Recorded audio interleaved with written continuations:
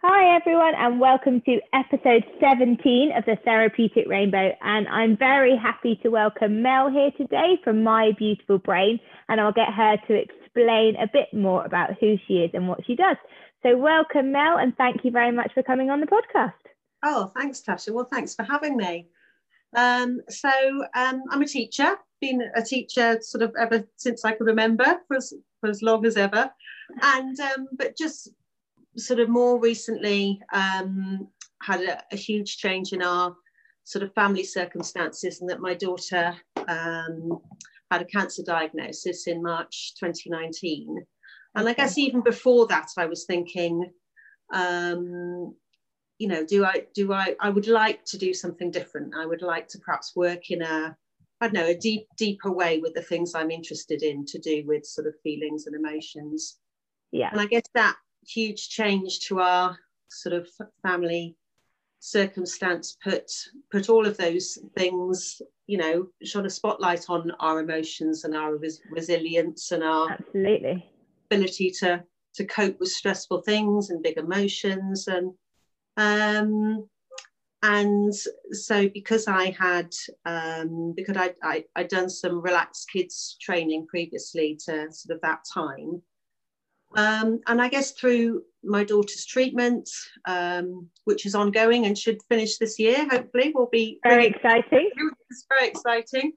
But I've just become more and more interested about the sort of not just what we're learning, but how we learn, and our brain and its amazing capacity to help us and build new pathways, but also in trying to keep us brilliantly safe and secure. It can also throw up a few things that can be difficult to overcome, as an adult and as a child. Absolutely. And through the relaxed kids training, and then some more recent training that I did with a wonderful coach called Emily at Mind Tools for Kids, I was looking at lots of the NLP strategies for digging into emotions and helping children just understand themselves better, I guess. And it all came together, and the timing was right for me to work in a different way, not in schools, or maybe in schools, but perhaps with groups, and not learning about core subjects, but learning about ourselves. Absolutely. So you teach people and children really how our brain works. So do you think that's something that we should all be doing from a young age? Absolutely. And I was sort of thinking about this, and we think about gym lessons and ballet and karate, and we must go to football club. And sometimes I think that all of the other things that teaching mindfulness or teaching breathing exercises, they sort of are a bit of a sort of add-on. Yeah.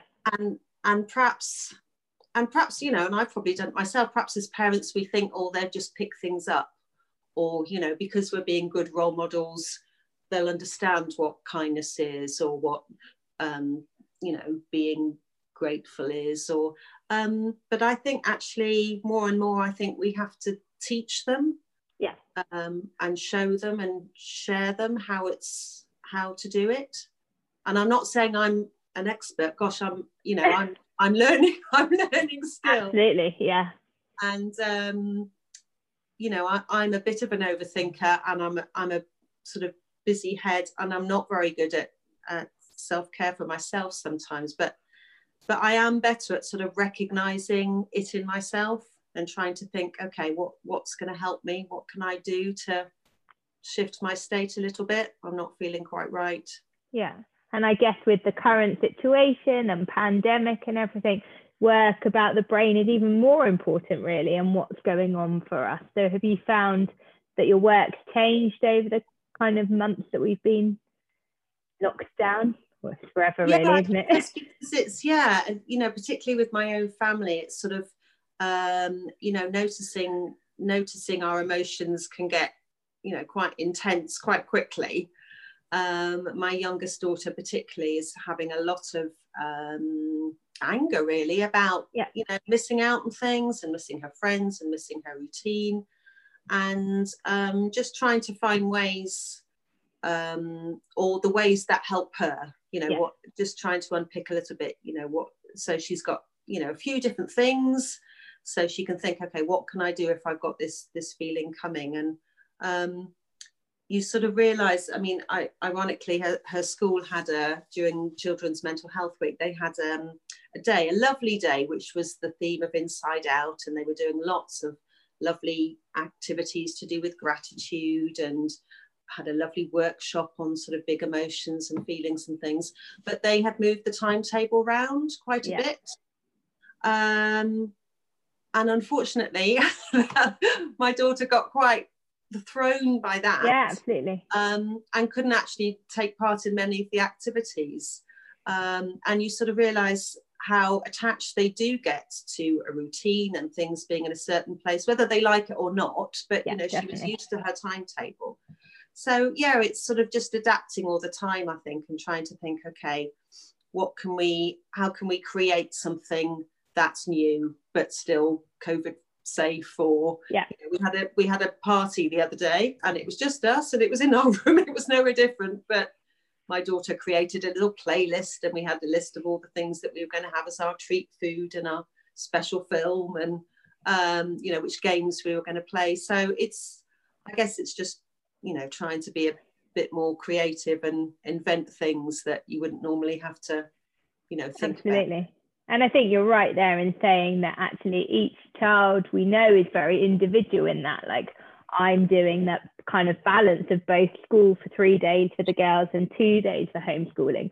But actually that Thursday, that first day of homeschooling, does completely throw them, because they've been in one routine and then mummy school's routine is very different.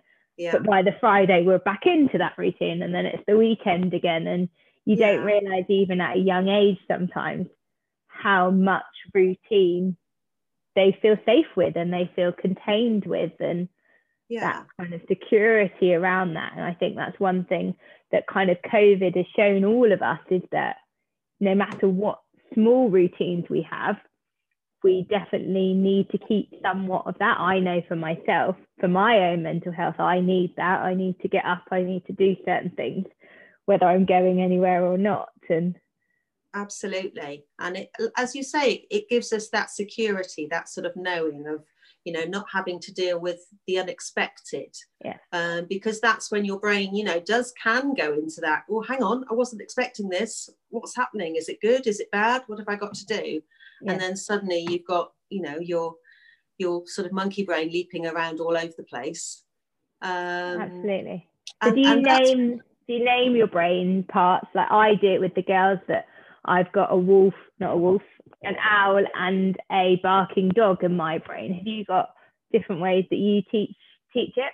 Yeah, well, it sort of came about through the work with Emily, really, because I mean, she's published a book on it as well, The Brain Friends, and I just find it really relatable. So like you, we have an owl who's our thinking brain. We have all owl, and then our reptilian brain is our Lenny lizard, and then the amygdala, our sort of emotional brain in the center, is our Milo monkey.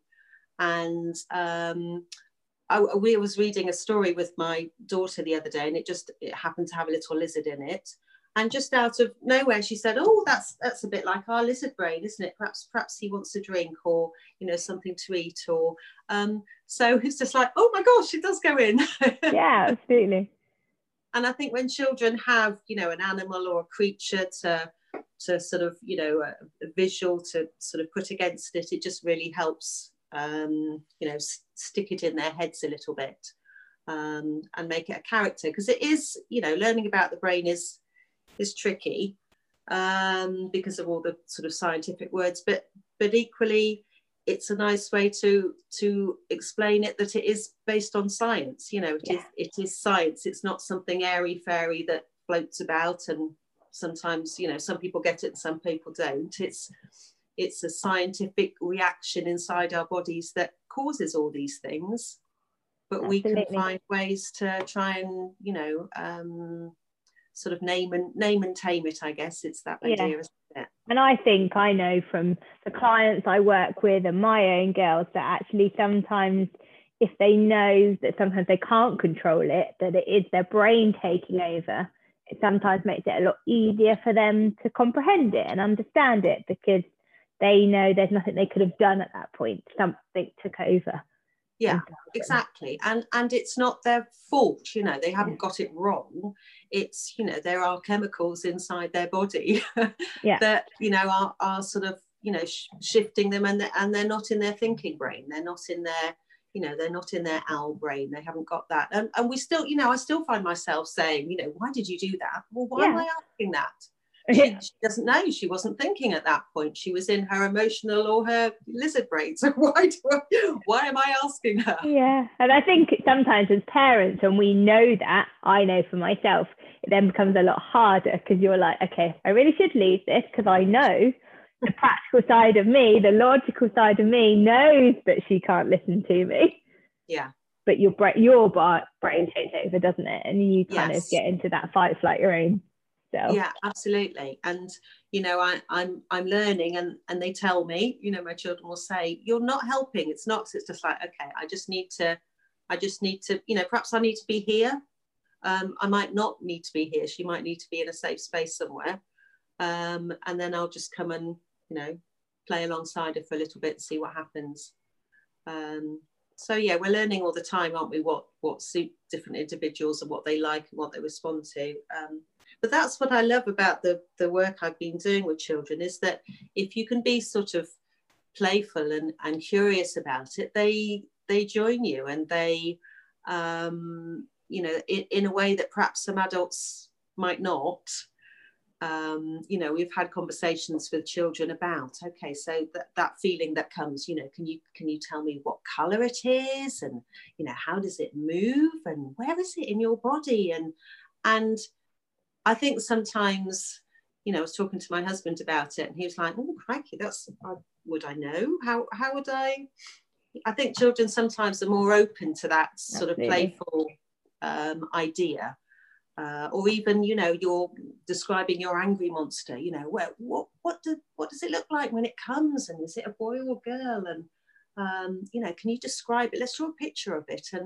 And so I think I love that children generally, when you're sort of doing some of this work about sort of feelings or emotions, because it's quite fun and quite interactive and playful, they just enjoy, you know, there's no right or wrong answer. And so they can enter into it and you know, take it on board. Yeah, and I think that's the power of the colours and shapes and that play, as you say, that children don't need the words. And I think sometimes as adults, we get caught up with trying to find a word to describe how we're feeling, or there must be a reason behind it. There must be a word to attach to that feeling. Whereas, as you say, children just go with it. They can put a colour to it, put a shape to it, find a way of expressing it without the words. They don't get lost in that word, which I think we as adults do quite a lot. Yes, absolutely. And I guess, you know, one of the exercises we did in our sort of our coaching early on was trying to think about not attaching labels to feelings for children, trying to say, oh, what's going on there? I can see something's not quite right with you. What's happening there? Because, you know, inevitably, if you do name it, you know, if I say, oh, you be grumpy today, it's like, no, I'm not grumpy. So, you know, trying to think sometimes about our, you know, our questioning and keeping it open and just curious, just you know, well, what's that face all about? Tell me about that. Gives that opportunity for you not to sort of say, well, I've made a judgment about that, decided what's going on there, and let the children sort of express it in their own way. Yeah, and is that something that any parent can do? Any parent can do with their children, is just kind of be curious about the feelings? Would you suggest that more parents try that way of thinking? I think it's I found it really, really interesting, because I found it really hard. and I sort of thought, you know, hang on, I'm a teacher, I should be good at opening, you know, asking good sort of open questions, you know, non-leading questions. But it is quite hard to say, to not attach, you know, a word or something to feelings. And so and not in a, you know, heavy way, but just occasionally to you know, to ask questions like that. And I was talking to another friend of mine we were having discussion about sort of children's feelings, as she's a sort of health coach.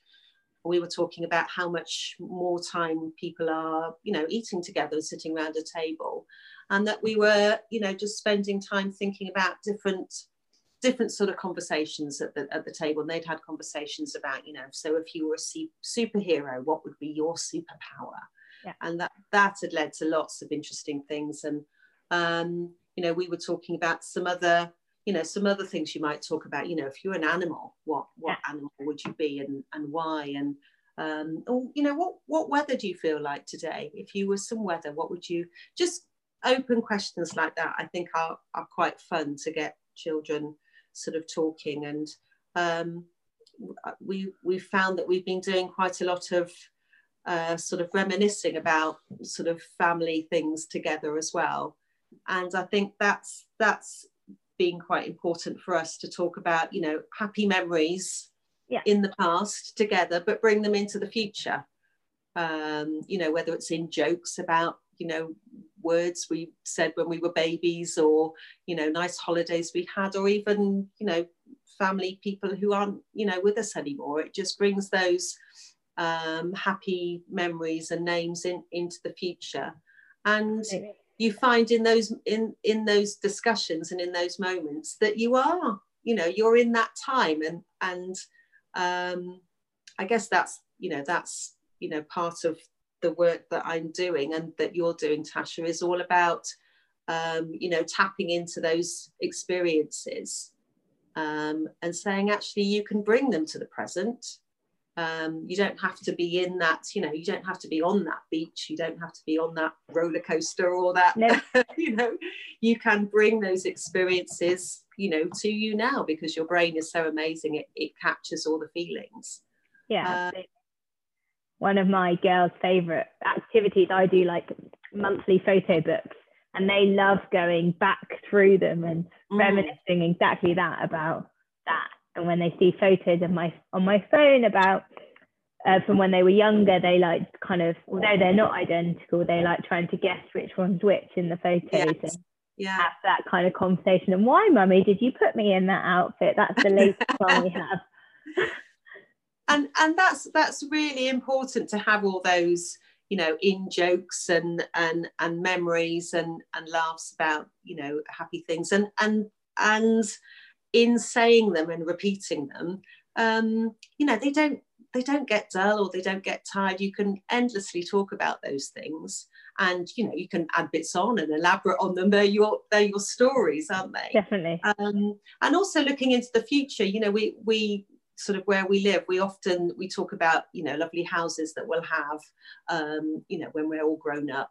And, you know, we never talk about the fact that there's no way we'd be able to afford the house, or, you know, it's too small or too big or whatever. We say, oh yes, that's the house you're having, isn't it? And you're going to have your animal sanctuary in the back garden, and you're going to have, you know, your horse and your 6 rabbits and and it's a dream, and it's something that's really, you know, special and exciting, and you know, we never question that it won't happen. We just talk about it as something lovely in the future. And I love that.